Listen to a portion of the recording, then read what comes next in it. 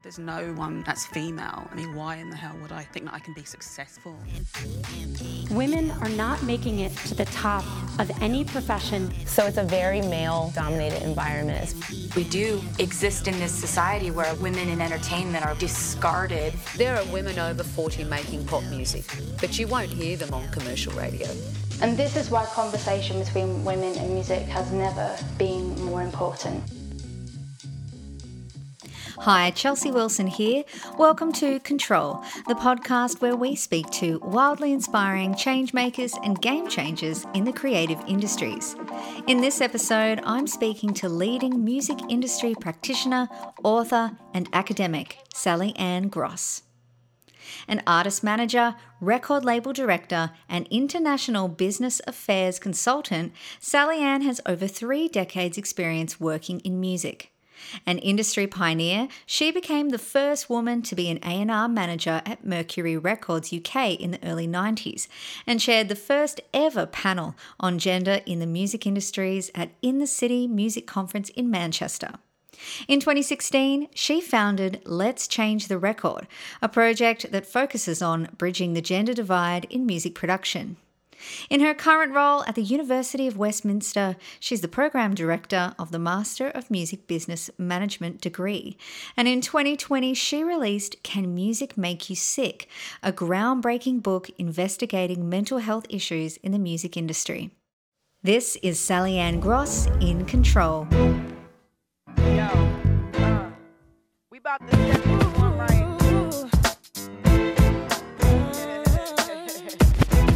Sally, welcome to the Control podcast. So excited to chat with you. Thank you.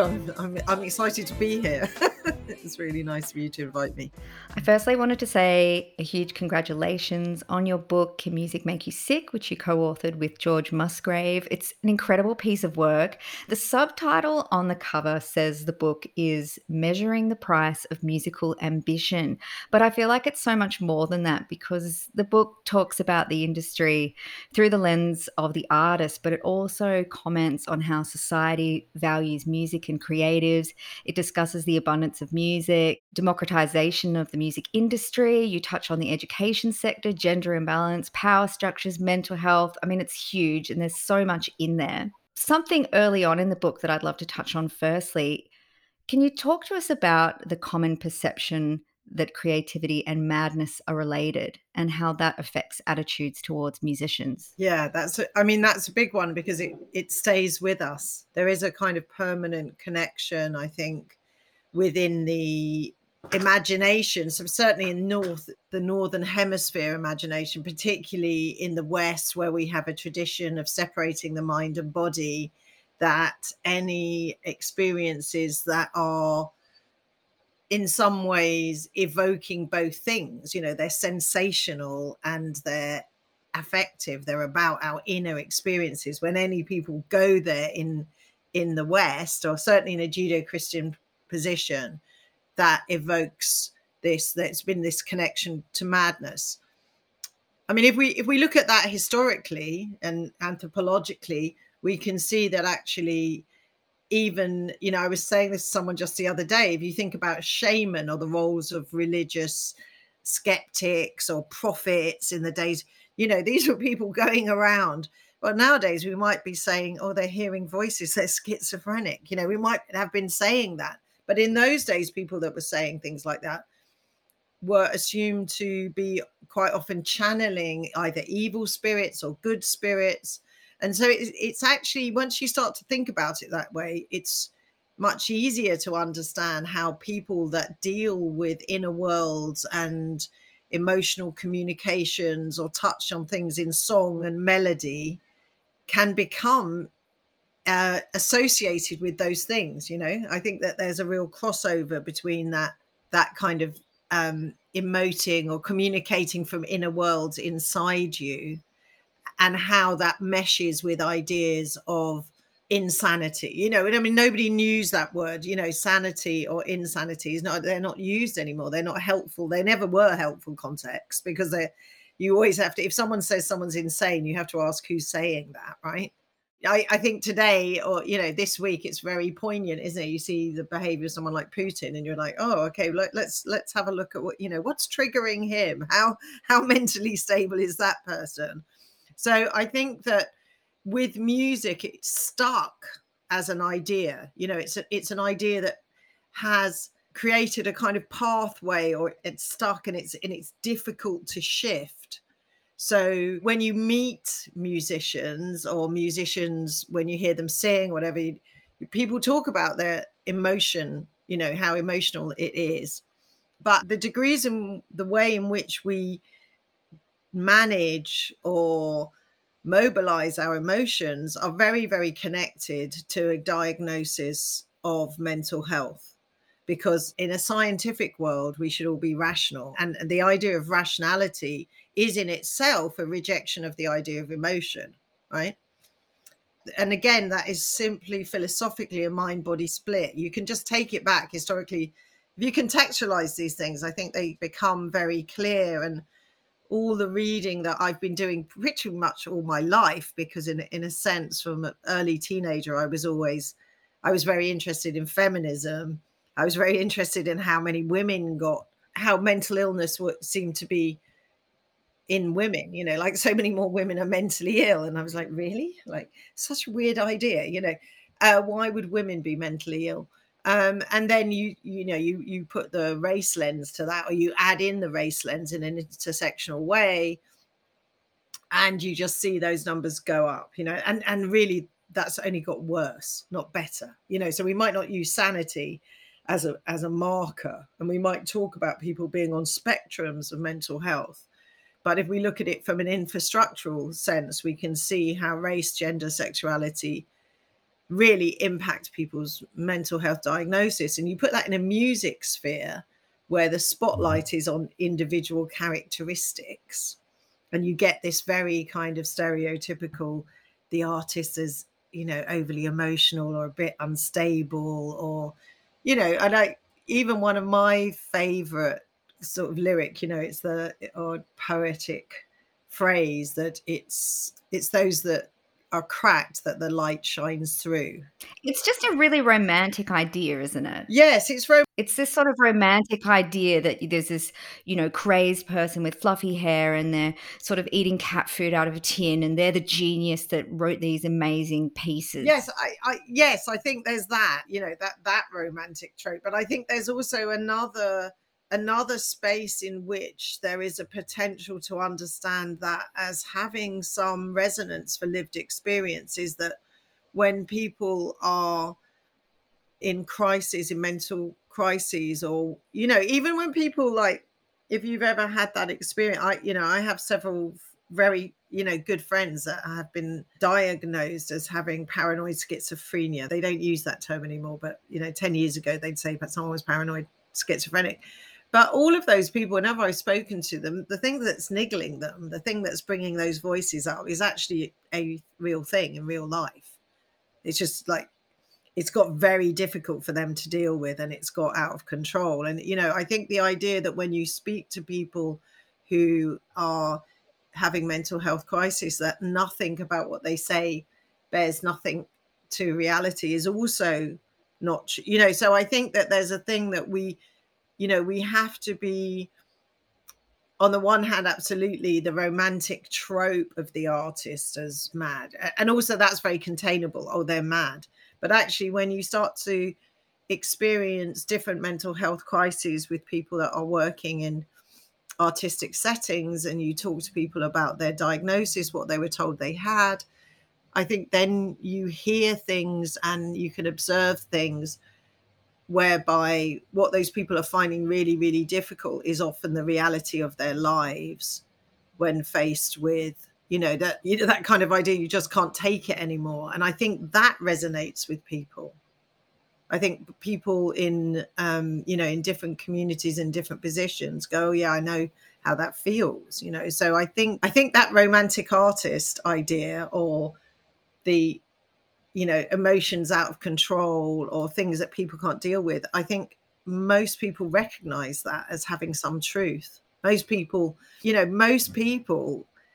know what it's like to lose your temper, or to feel really out of control. So I think that some of these things stick because they have a resonance to them. I think when you work in an industry that's so hyper competitive, like the music industry, and, you know, there are those moments when real chance just intersects with planning and strategy, and things just go very well for someone, or something just takes off or doesn't. And then everyone around you're like, whoa. And it does seem like magic, you know, like sometimes I was like, that's the only explanation. There's other explanations. So that I think that this idea that we live somehow in a totally rational world all the time, and, you know, we get up every morning and it's all it's just so unpredictable. You know, when I wrote the book, when I started writing the book, the ideas for the book started in 2015 when I wrote an unpublished essay called State of Emergency, the production of music is out of control. And a lot of ideas for the book are in that essay, when I was just like, there's so much music. I can't help my artists. I can't help my students. I can't help my friends. Like, stop making art, everyone. Just stop. Let's just have a moment where you just stop for a minute. Just work out, what are we doing here? A lot of the background conceptualization that's in Can Music Make You Sick started in State of Emergency. And I think the ideas around sanity and ideas about our relationship to our mental health are very, very tied to our ability to express ourselves and communicate, right? And I think that when I started to look at what were the underlying and real disruptions caused by digital technology on top of all of this other stuff, I began to understand a kind of relationship, and began, you know, come to see this kind of how these relationships get distorted. I had so many aha moments while reading the book. There were so many times where I almost couldn't believe what I was reading, you know, like for the first time, my inner dialogue or thoughts or fears or things that I'd never actually articulated before to anyone I was reading it.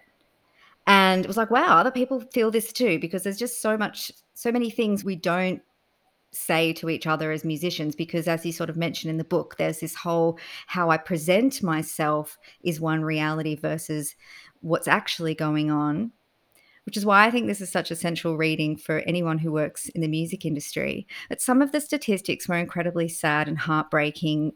This one in particular, that 71.1% of respondents believed they had experienced incidences of anxiety and panic attacks, and 68.5% of respondents experienced incidences of depression, which suggests that musicians could be up to 3 times more likely to suffer from depression compared to the general public.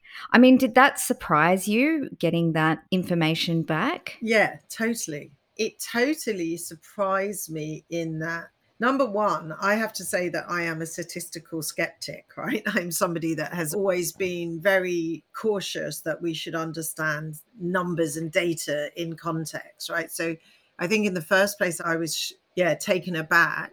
I mean, on one level, neither George nor myself were surprised that people were suffering from panic attacks or anxiety or depression, because my experience in the industry and my experience in my life, you know, I literally come from a family of artists. I live, my partners are artists, my kids are musicians, all my friends, you know, that's the world that I live in. Although my best friend is a bus driver, and she was in a punk band.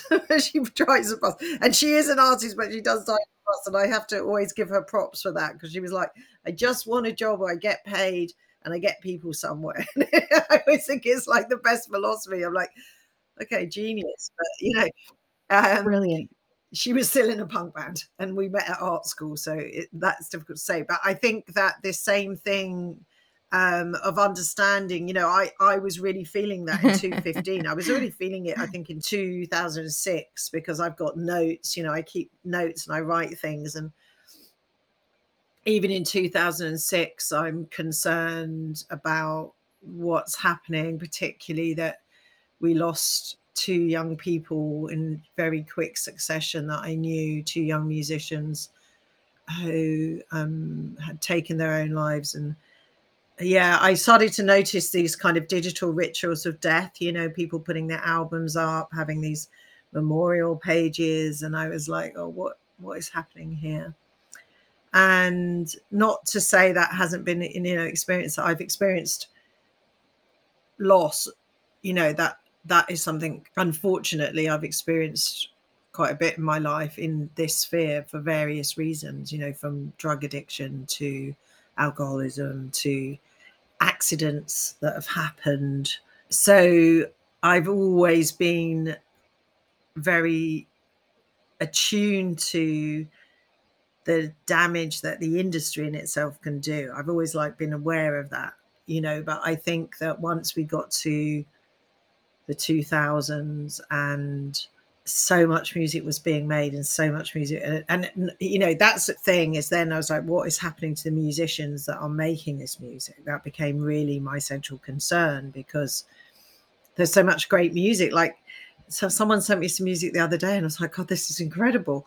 And you know, that none of this has anything to do with the quality of the music, because some people go to me, oh yeah, but you know, people make loads of bad music now, and I'm like, no, not necessarily. Actually, you can't know what kind of music they make, but if you think about the people that are doing this, and also, you know, by the time we started the research, we both, George and myself, were really, really, you know, spend a lot of our time working in digital promotion and what you have to do and all the work you have to do. So I was very aware, deeply aware of the changing roles and jobs that musicians had to do. They weren't just making music, I mean, you know. And so in a sense, I was not surprised to find that people were reporting distress and illness in that way, but I was taken aback by the number. You know, I'm really aware that people are just working and working and working, like in a way that my experience of making things, the kind of crushing impact of digital demands, you know, like the internet is such a 3D place. It's like it's like a monster that you just like open the door, just feed it. It's like, you know, shut the door. And it's like, you know, you must feel like that when you open your inbox, you know, you open your computer and just turn it on and go, do I dare look at what I'm being asked to do today?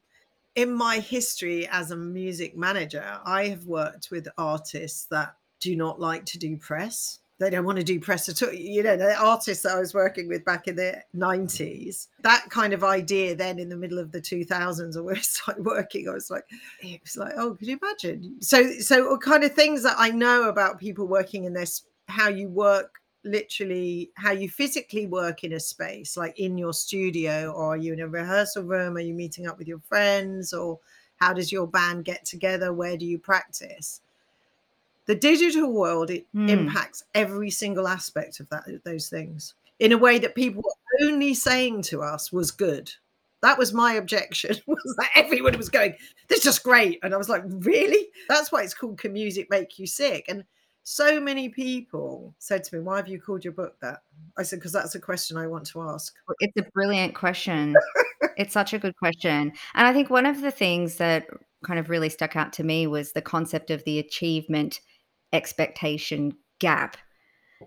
And one of your interviewers talked about feeling completely despondent with producing work and, I quote, not getting anything back. And that is part of it. It's just feeding this abundance of music, putting content out into this seemingly endless pool of content that it's so hard to get people to ever hear of it unless you have some sort of powerful backing of some kind, which is why I think it's so interesting that UK Music use that music is a meritocracy quote, because I just completely disagree with that. They'd never use it now. I mean, they wouldn't use it now. I mean, that's also the thing, is very, very interesting how the Black Lives Matter, Me Too, the pandemic have impacted what the music industry infrastructures now say, really in a big way. And no one would say that now. Like, so people will appeal to that, but certainly here in the UK, People will not say that anymore, because now they're very, very well aware you can't get away with saying that anymore, because it clearly isn't the case.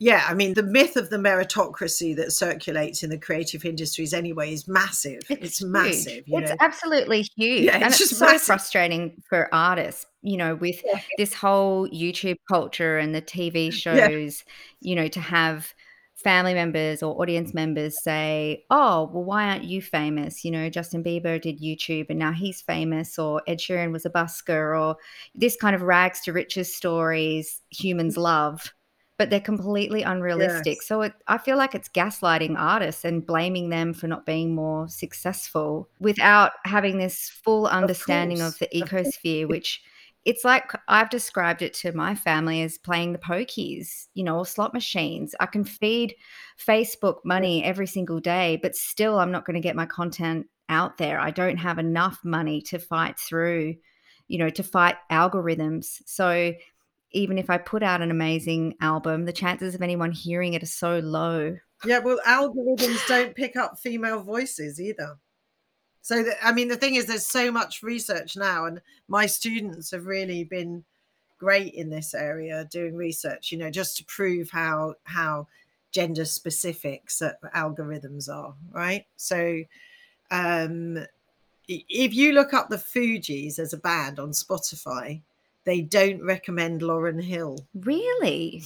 No, really, right? Wow. One of my favorite games is to go to a band that has a female member and then see who they recommend. It's stuff that drives you mad. Once you start to be aware of it, that does drive you mad. It distresses me. I was like texting friends going, look up the Fugees on Spotify to find Fugees and see if you get Lauryn Hill.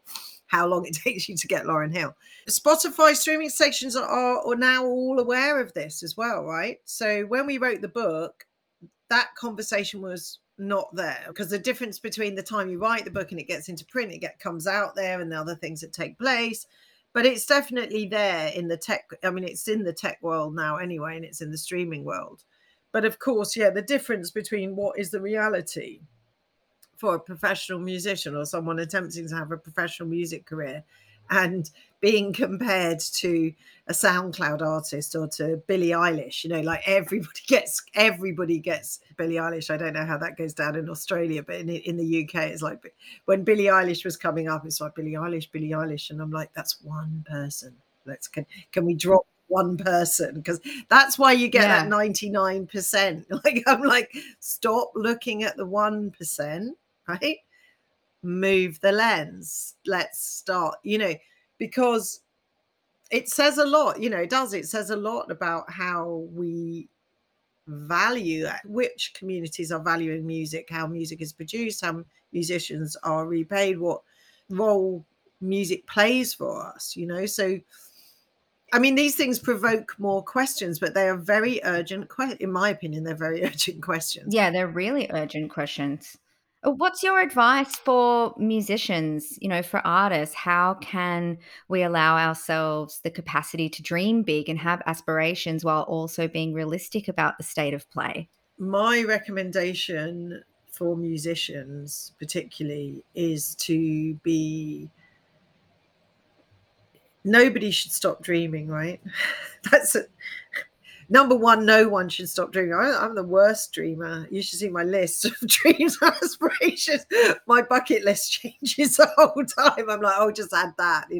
I need to kind of, we shouldn't stop dreaming. It's how we dream. What does our dream look like, right? Our dream of our own singular success. So, my thing is always to look for community, to look for people who can help sustain you.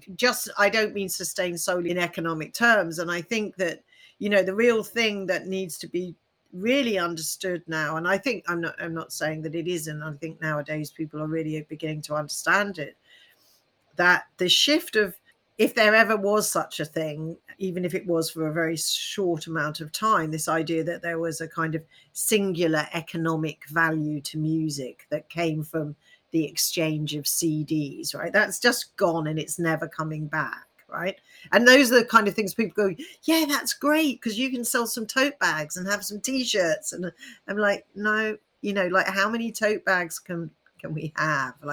I have a real tote bag. Like, I'm a tote bag hater right now. But that kind of thing is like building community in which you can perform. I think that's very important, because even within the dream, so, we've seen like very successful examples of this in London recently, to the extent that we have a new jazz explosion in London that was all formed around a group of people coming together in a particular space. And it's been, people are supporting each other, that really, and out of that, there are some successful musicians, because they won't all be successful, because the nature of any kind of marketplace is that we can't have 100 winners, right? So that has to be, but how music enriches our lives and enriches the lives of people who have invested their lives in doing this all the time. You can't measure the investment people make in making these careers, right? It's really hard to measure. But you can say, well, when people talk about it as sacrifice, there's the sacrifices I've made to be a musician. Because it's a calling. It's a calling. Yes, I wanted to ask you about that, because there was a line in the book from one of the musicians you spoke to who said, music is me. And to quote the book, it says, musicians define themselves through the prism of their musical work and defines who they are as human beings. Musicians say that, that's we're just reporting back what they say. For the people that we spoke to, that was what they all said. There's somebody that we speak to that's in the book, who's an amazing musician, incredible musician, who's played all over the world. And he talks about his marriages. He just talks about like what's happened in his life. And when I was interviewing him, it was a really long interview, I spoke like really long time with him, we were crying with laughter. He was so funny, but what he was telling me was the most tragic, heartbreaking. He practically couldn't walk because of his back injury. All this stuff, but it was just like, but at the same time, he's playing at the most elite music venues around the world. And then he's going from there to like, practically Skid Row in 24 hours.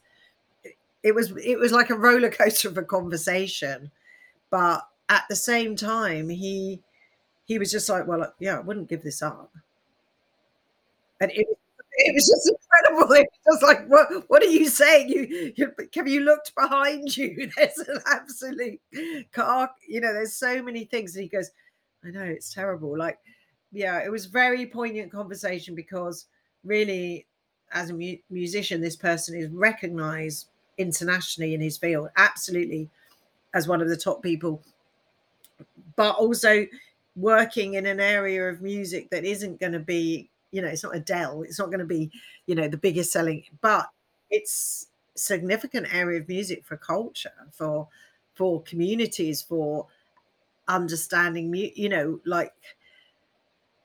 and it's like, okay, so we have to find ways, which includes putting pressure on our political system. It includes changing the way money is distributed in our society in order to recognize and attribute value to the thing that gives humans value. What does it mean for humans to flourish? Well, one of these things is to have flourishing cultural life, and culture is made by people. And those people can't be starving, and they can't be on their knees, and they can't be sacrificing. It's so heroic, isn't it? It's like the Roman sacrifice. We're throwing them to the lions.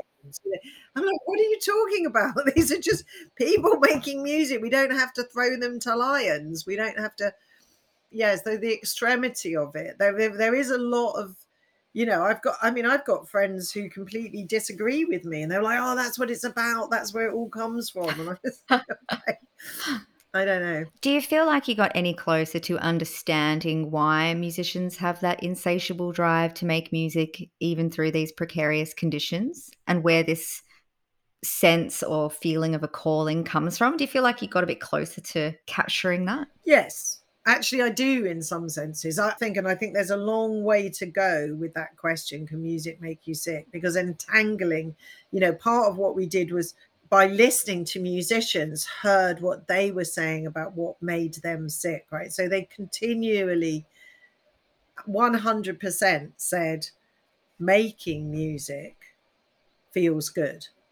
Making music is what sustains them, right? So they're very, very, you could say if you were talking in a kind of addict way, that like that's the thing. But it isn't, it is a drug in one sense, but it's not a drug in the negative sense. Like it's not, it's not opium. It's not, but I think it's uncomfortable where that is, but they were very rooted, and making music gives them meaning. It gives meaning to their lives. And I think that in one way we have to really, humans as conscious beings make meaning. That's what they do. They're meaning making machines.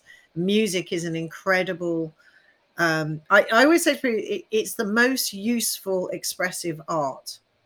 It doesn't necessarily rely on language.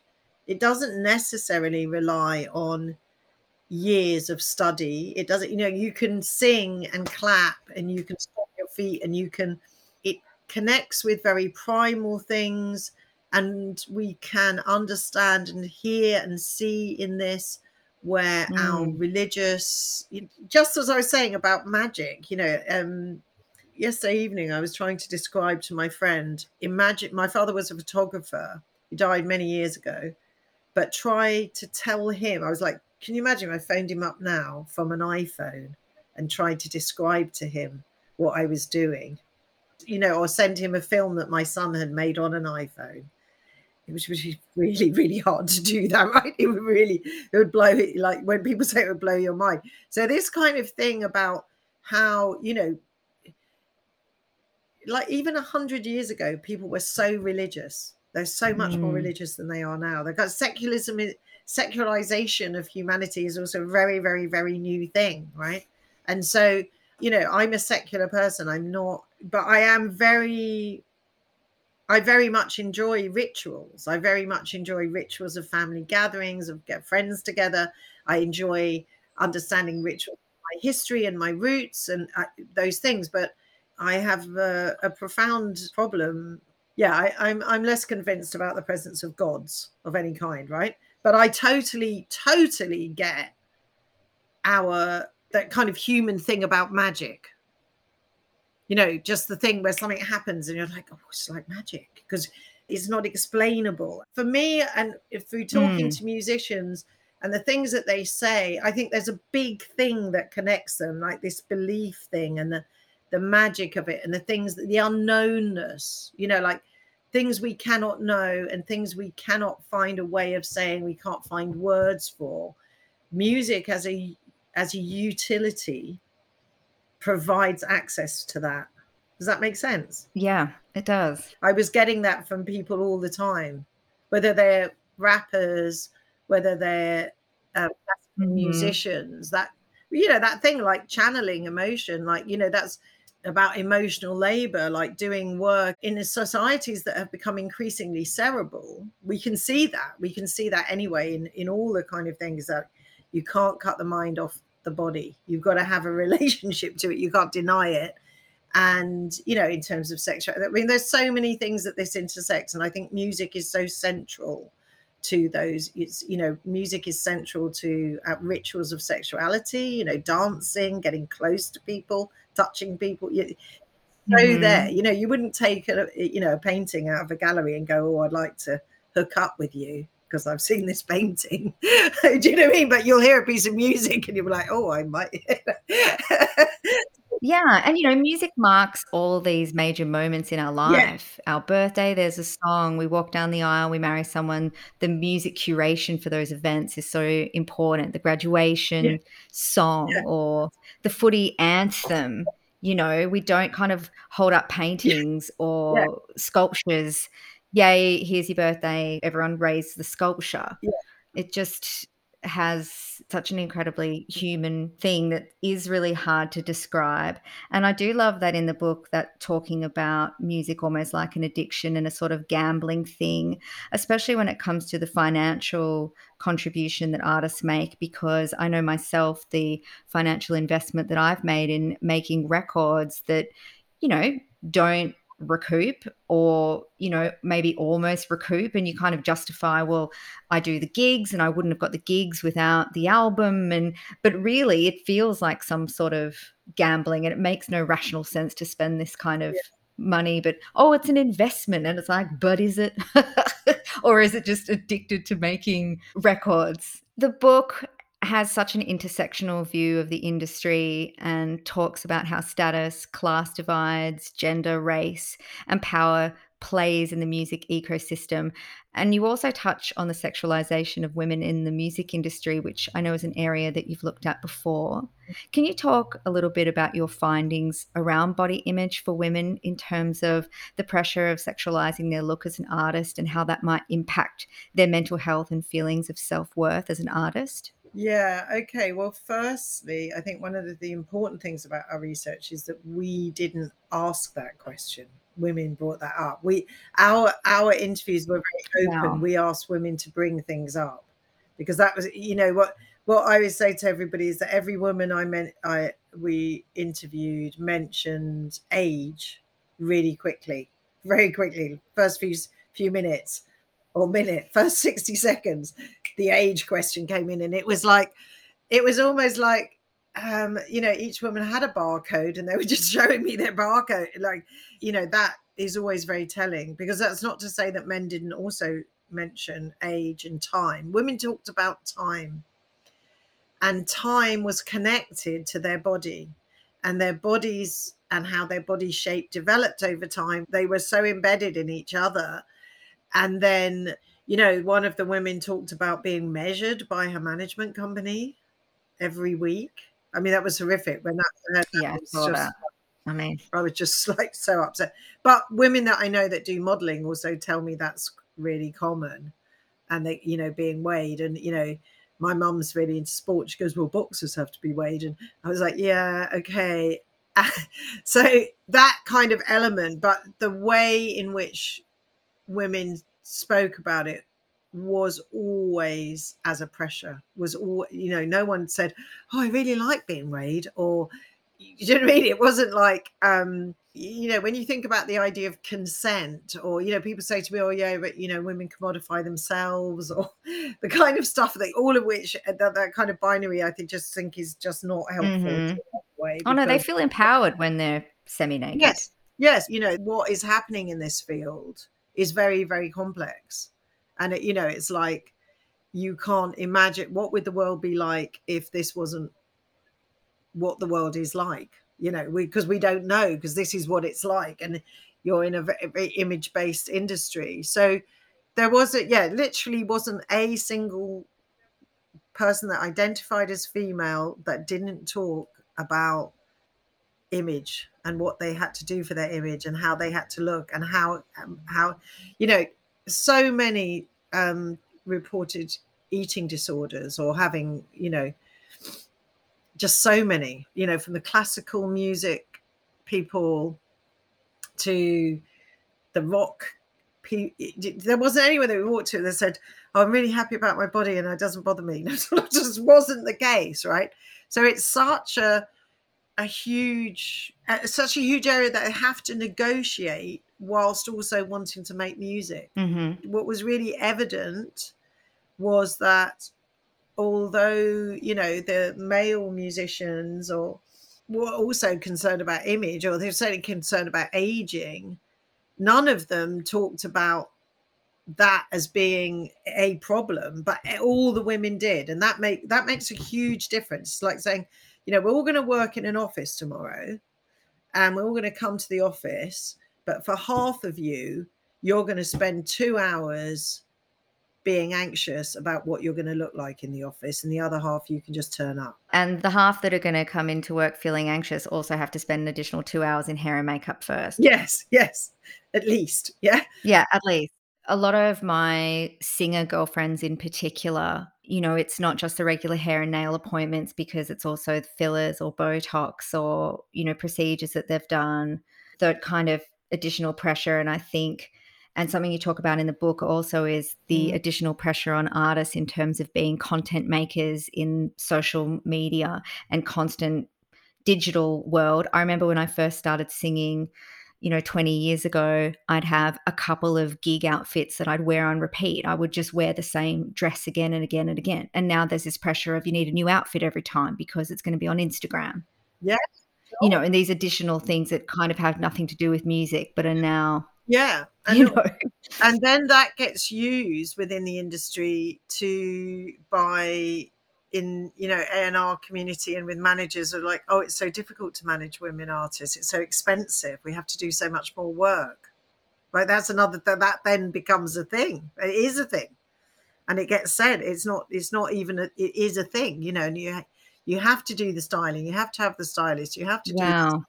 And that's incredible. Because, you know, that USC Annenberg report that came out, was it last year now, where they looked at, you know, the 500 songs, and we're talking about how less than 2% of producers identify as female. That report, you know, there was something in there as well about something like 1,200 artists signed to labels, only about 300 of them identify as female. I mean, is that part of that A&R decision? Oh, yeah. A&R people have said in the press that, you know, signing female artists and breaking female artists is more expensive. Actually, they're right in saying that, because the way in which they do it is more expensive, because that's the system they've decided. That's the only system. That's, you know, if you work close up, I've never managed pop artists. That wasn't the area of music that I work in, but I have close friends that have done that, right? Really, like, work with the Spice Girls, and when they come back and tell me like what their days were, and you know, we just discuss what goes into that. You know, friends of mine that are senior digital, you know, marketing managers at major labels working with the top artists, female artists, you just the schedule of what you need to make the content for their day. Right? I mean, if you were to put that in practice, scale that down, that's an army of people making content to look like they're just having a normal day. There's a team doing that content creating. Or there's teams planning the content they want the artist to make, so that they will then post it for them, so it will look like them posting.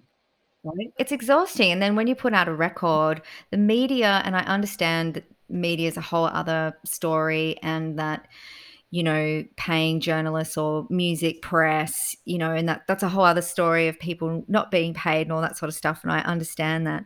But there used to be a culture of music reviews. And now as an artist, when you put out a record, there's not as many reviews. It's you're being asked to write something. Can you write a list of your top 10 favorite books of all time with a paragraph on each one? Can you write? And I'm thinking, I'm not writing articles for all these publications.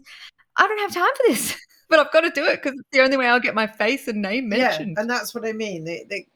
Absolutely, the internet is a crazy, crazy, greedy monster, and social media and Instagram and all of those things. So when you're now very successful, you can come off that. Yes. Ed Sheeran can come off it. Billie Eilish can come off it. Beyonce. No, never puts a comment on Instagram. It's just pictures. Yeah. Everyone, I'm coming off it. It's too stressful. I'm coming. So big artists can come off it. And also by coming off it, they create a scarcity of their content. So when they come back, there's a big media storm. And that, you know, that's why you have to look at the patterns that these formats create in terms of, you know, we use a concept by a political media theorist, Jodie Dean, communicative capitalism, which shows how these media storms accumulate data, which makes money for, you know, that's the thing that's happening, is that in the music production field, where we talk about musical subjects, they are all the people that are involved in making music in one way or another, concentrate on this idea that, you know, that everyone knows now that you can make money from other places. But what's underlying that is where the real money is really being made is from the other places. So from data, from tech, from the buying of equipment, not from the actual music. The economics has shifted to this other place. And lots of musicians don't understand that. They really don't understand it, or they can't quite grasp that actually. So for someone like Beyonce or Adele or someone else not to be on the internet for a year and then come back on and have that massive storm that creates all kinds of data that can be sold, all kinds of advertising opportunity, because that is managing the supply and demand deficit that we have lost in the digital formats and different digital social media. Got rid of supply and demand. Supply and demand just disappeared, right? So you've got to then recreate, as you always have done, in a sense. That's always been a case in markets, but you have to manage and recreate scarcity, and you recreate scarcity in big artists by them withdrawing from social media. It's just wild, the whole thing. But this is what's happening. I know it is just what's happening, but it's so mega, because before it would have happened in a territorial place, like, you could have had a hit in Australia. It's a place, it's a contained island, it's a hugely big, so it has its own problems, but you can have a hit there, right? But once you're on international globalized formats, you're out there. It doesn't matter where you are. So when people go to you, it's brilliant, it doesn't matter where you are. It's like, no, you really missed the point. You've just dropped me in the biggest ocean ever. And now it really matters, because I can't accumulate, that there used to be this kind of... That's right. You can't build an audience here and then tour and build an audience there and stagger it out. Have a sort of plan, test the waters here. They used to have different formats with records. You do singles in your own territory, and then you'd put out a second album, and then maybe you'd release a record in Japan that had tracks from album 1 and 2, the things that you thought would best work over there, and that's all sort of gone. Yeah, exactly. And now it's about, we had someone in class last week. I wasn't actually there to hear him, but after class, several people called me to say, oh my God, he said this. And he's a great guy. He's a lovely guy. Came in, but he was saying you need 1 million pieces of content up before you can expect to make any money on out of the new formats. You need to create 1 million pieces of content. And he said that to So that's one a day for how many days? Yeah.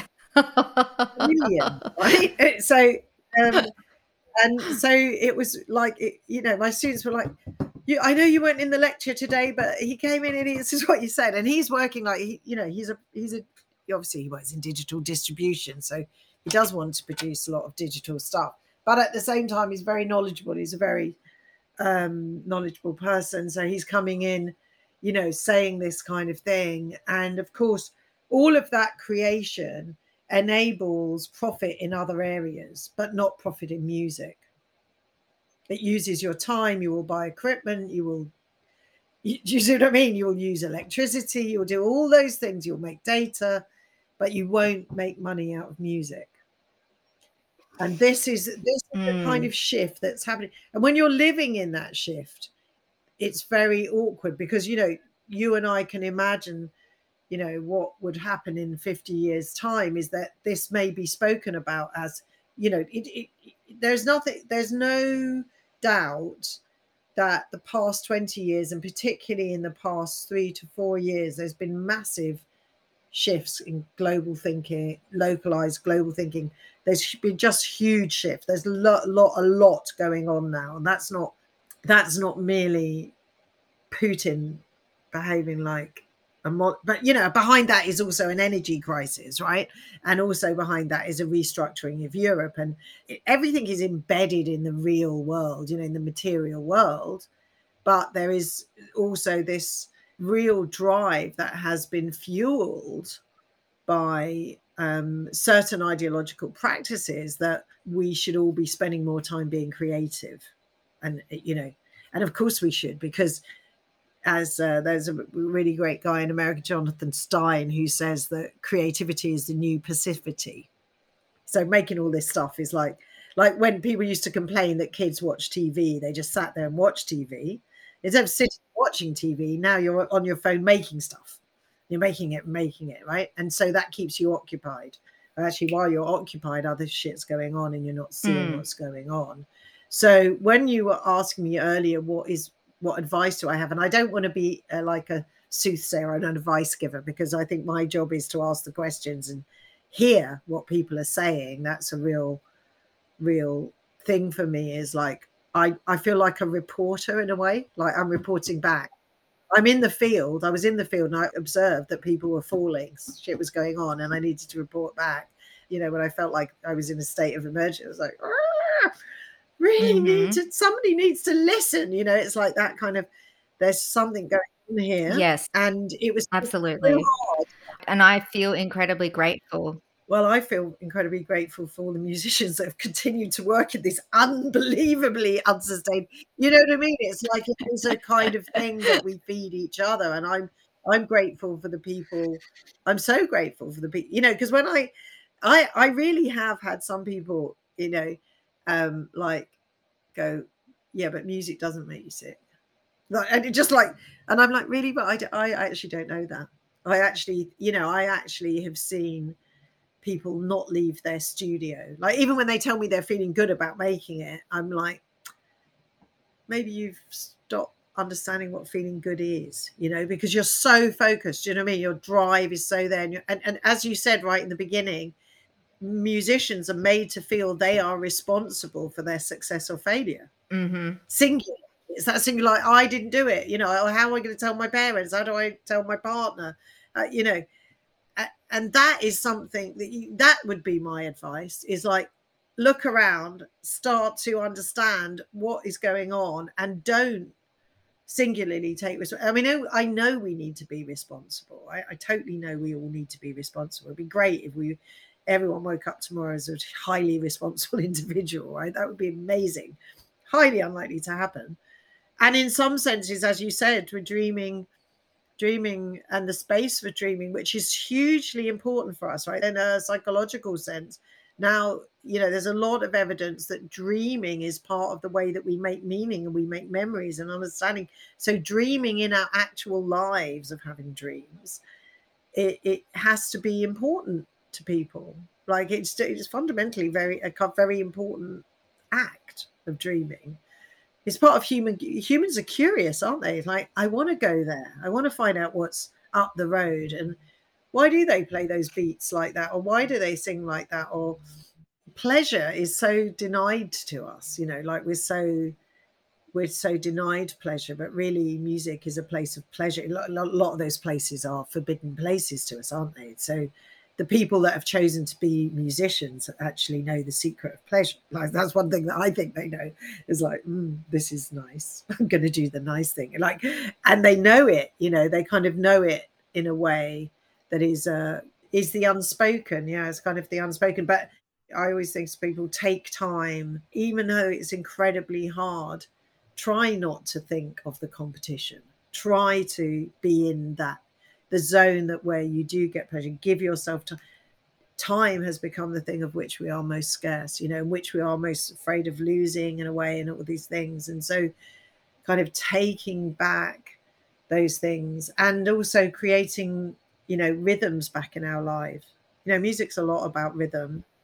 And I think it's important to have rhythms back. You know, one of my students said, who's also a musician, really great musician, and a very wise young person, he just said to me one day, he said, but, you know, life comes in seasons, Sally. And I just loved that. And I was like, oh, yeah, right. I'm going to think, it's so nice, isn't it? Like, when you think about it, it's like, oh, yeah. Okay. Yeah, it's beautiful. So maybe when you're young, teenage years, that's your hot summer. You know, you're trying to you're doing all those things, you know, but as we start, as, you know, as we go through life, things change and we change, and we experience it in that kind of seasonal way. It's a good way to think about it. You know, you can't always have summer. Like, you can't always, you know, you shouldn't always be in the winter. Do you know what I mean? Like, you got to have those changing seasons. So I know everybody loves to ask you, what are the next steps? And I love that can music make you sick? It's thought-provoking, it's asking questions. It's not a handbook of solving the mental health crisis in the creative sectors. However, I think it's really important that we do kind of, look at, well, what are the responsibilities of all of those organizations and people in the broader ecosphere?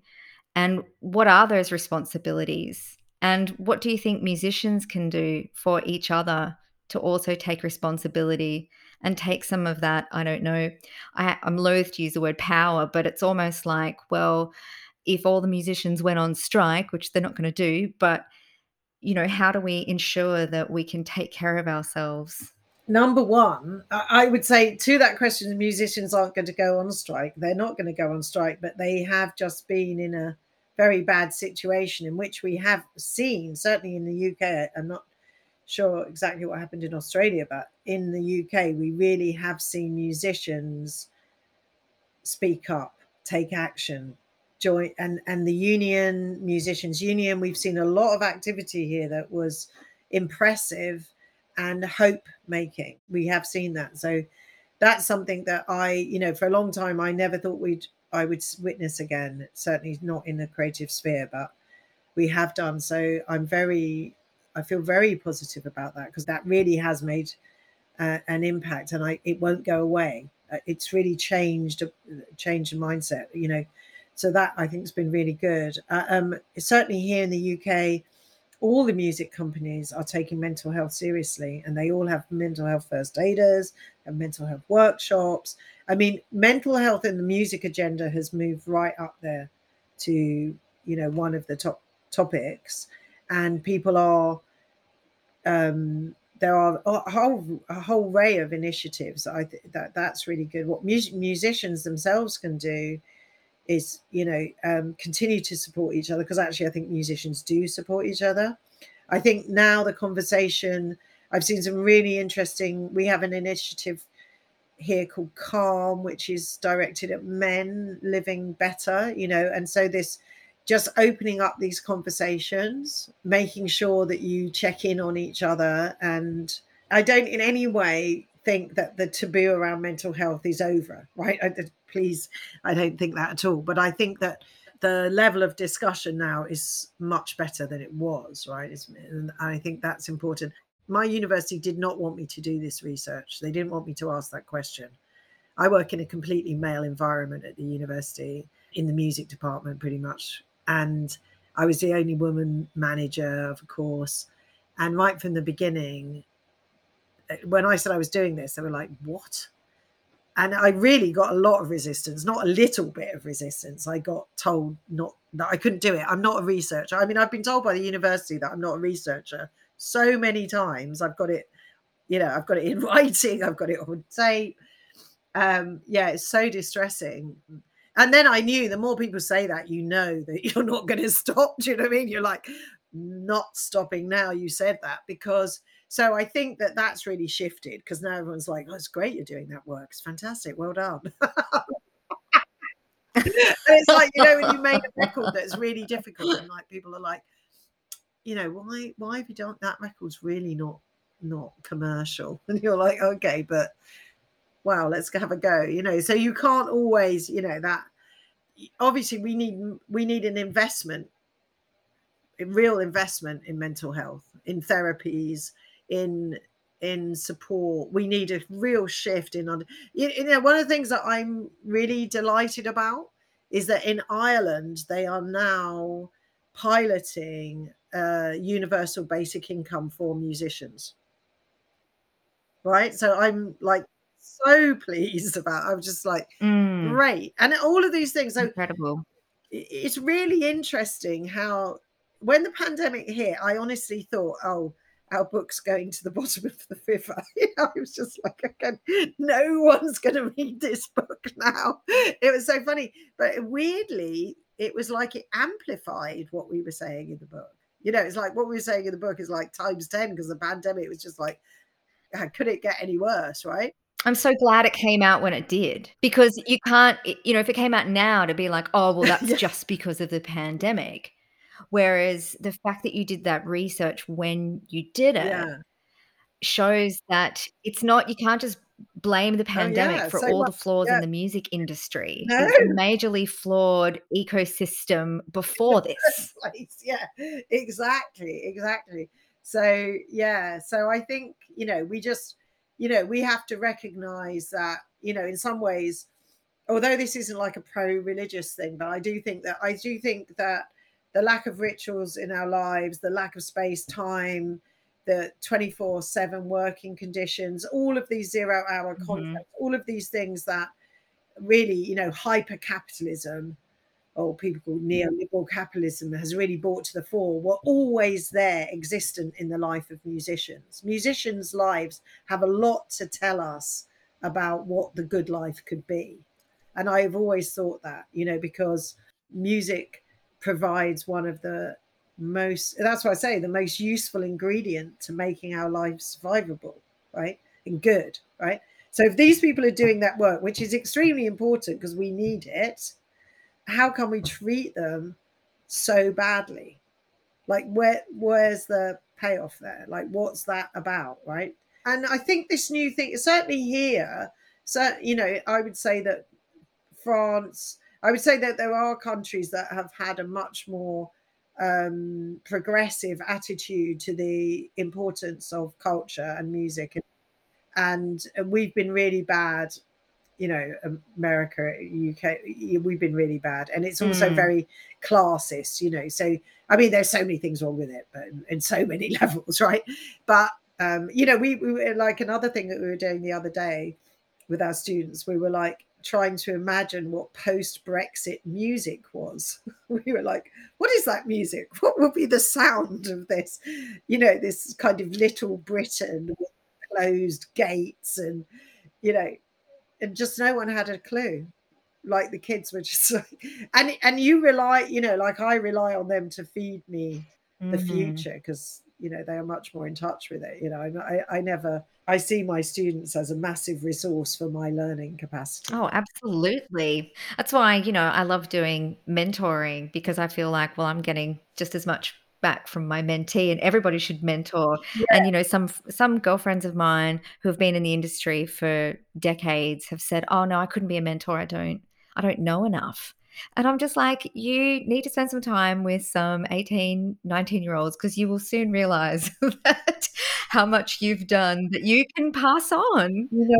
It's the whole idea of I'm not worthy, I haven't got enough special, information to pass on. It's like, no, your real life touring expertise is so valuable to someone who's never toured. Yes, that gender thing of, imposter syndrome, of not thinking you're good at, I mean, it's a lot to deal with, but mentoring, supporting, creating community, recognize the importance of community, rejecting this idea that we are singularly against the world, just actually recognizing the importance of our social lives and our social beings, and that our welfare is invested in the welfare of others. If other people are suffering, we will eventually be suffering. And being more open, being more giving, you will get back, and you do get back. You always get back. And just remember, everything changes. And I'm always saying that to my students when they're really anxious, and they're really,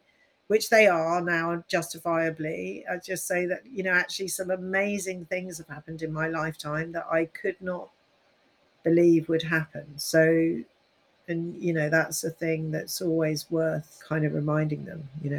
I loved what you were saying about the ritual part of music, and it made me think of the book Religion for Atheists by Alain de Botton. I don't know if you've read that book, but it's all about that. And I think that is, has a similar kind of concept. It's the communal experience. And when I think about stadium shows and sitting in a stadium with 10,000 other people to watch a band, and I can hardly hear the music because of the screaming, you're really not there to listen to the music, because if you're a purist there for the music, you'd listen to the CD at home. You're there for the experience of enjoying that music with 10,000 others that feel the same way about that music as you do. Absolutely. And that experience that we missed out on during the pandemic was so hugely felt. So I do hope that some of the positive things if any, but if there's some positives that can be taken away from this time, it's for people to remember that feeling, to miss that feeling, maybe value music a little bit more, and at least more awareness around mental health. As I was saying before, I am so incredibly grateful that you've done this work against all odds, because I feel like it is so important that musicians' voices are heard. And I feel like there's so much literature and work that's done about looking at the economics of music, that's breaking down how our brain responds to music. There's heaps of work on neuroscience and music, but there hasn't been anything like this, and it's so important. And so I want to say a huge thank you. Thank you. And thanks so much for joining me on the podcast. I could honestly talk to you all day. Thank you. Well, it was super lovely. Thank you for inviting me. This is the wonderful thing about the internet, that we can have these conversations. So on the plus side, there is something, we do want to communicate with each other. Music is such a central part of our important conversations. You've been listening to Control with Chelsea Wilson and my special guest, Sally Ann Gross. For more info, please check the links in the show notes. Please subscribe to Control on your preferred podcast platform. And if you have a moment, please rate and leave a review. It helps other people find the podcast. This episode was recorded on the lands of the Wurundjeri Woi Wurrung, and I'd like to acknowledge the traditional owners and all First Nations peoples. Until next time, Chelsea Wilson signing off.